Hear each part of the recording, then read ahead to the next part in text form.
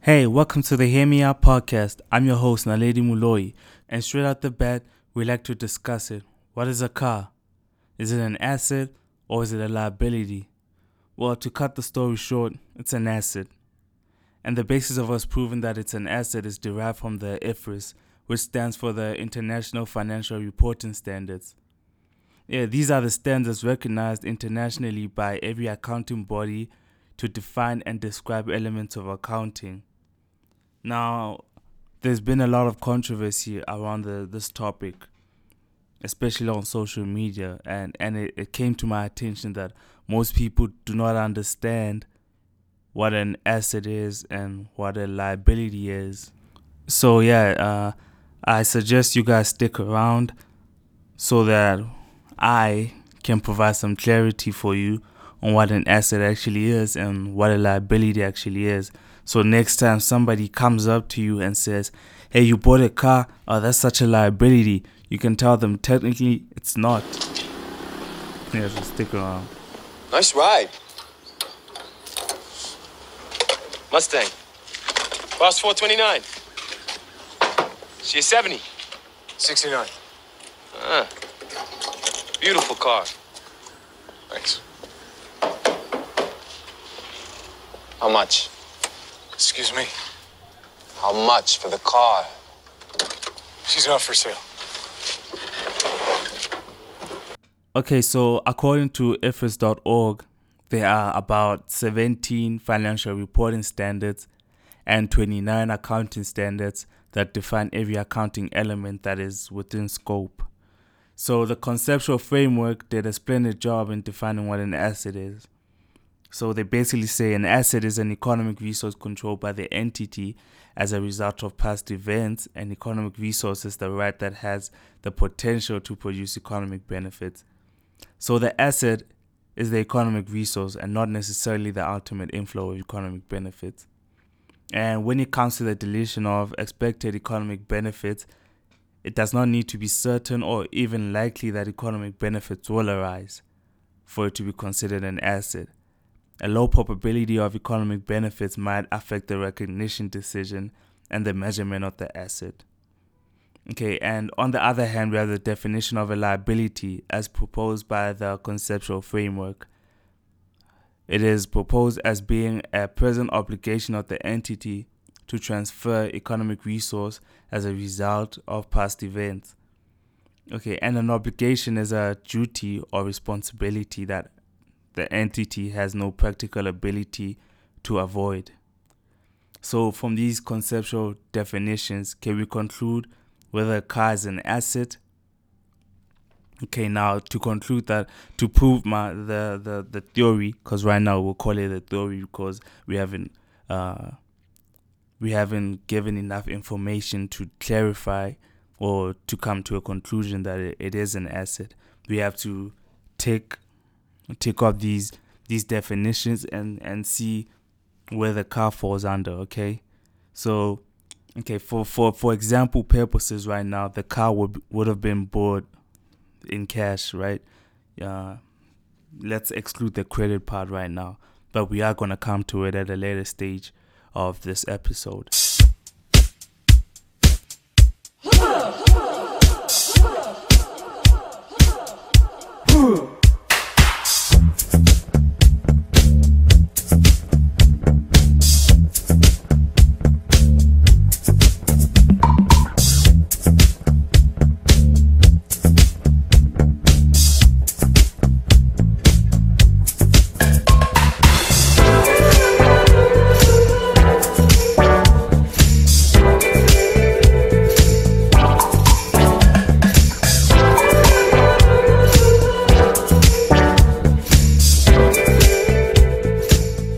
Okay, now to prove that a car is an asset, we're going to try and build a narrative.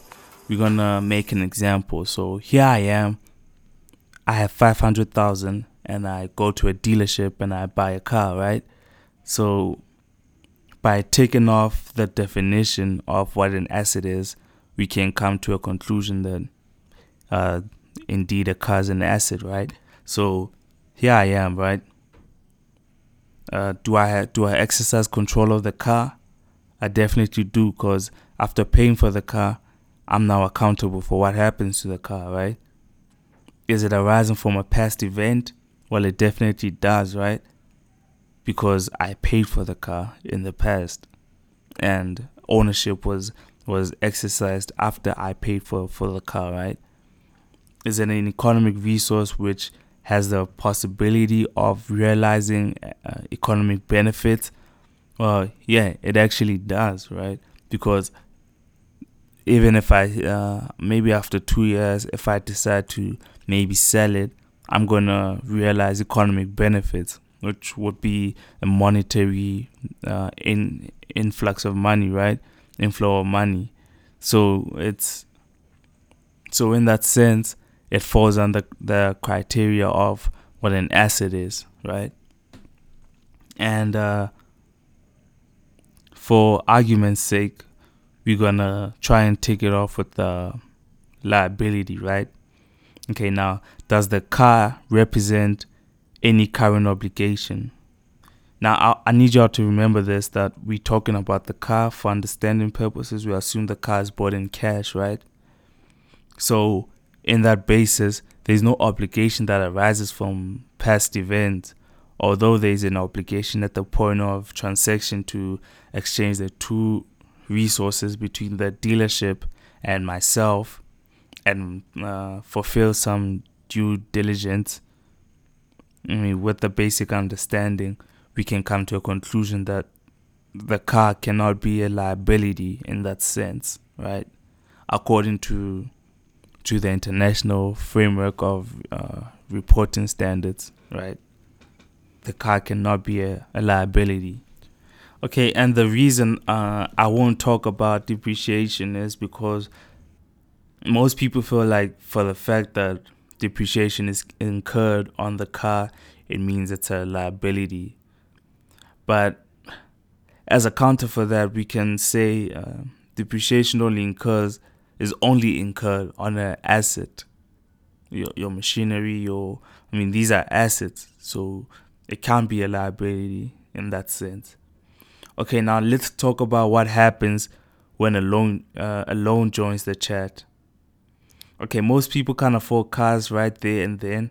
It might need some sort of financing to purchase the cars, so they rationally sort out for a loan. And this loan is known as a secure loan in most cases.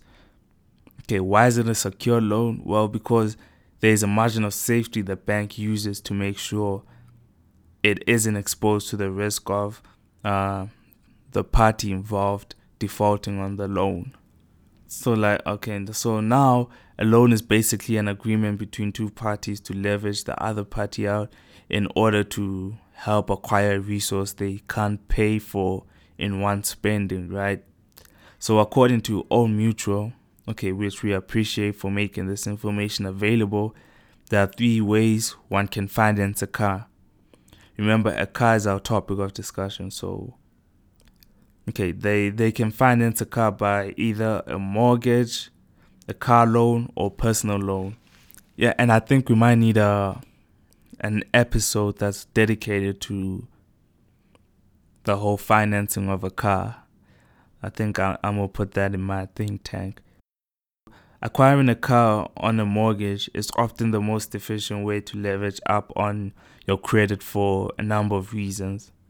Firstly, your home loan generally offers interest rate lower than your car loan. There might be an exception, I'm not sure.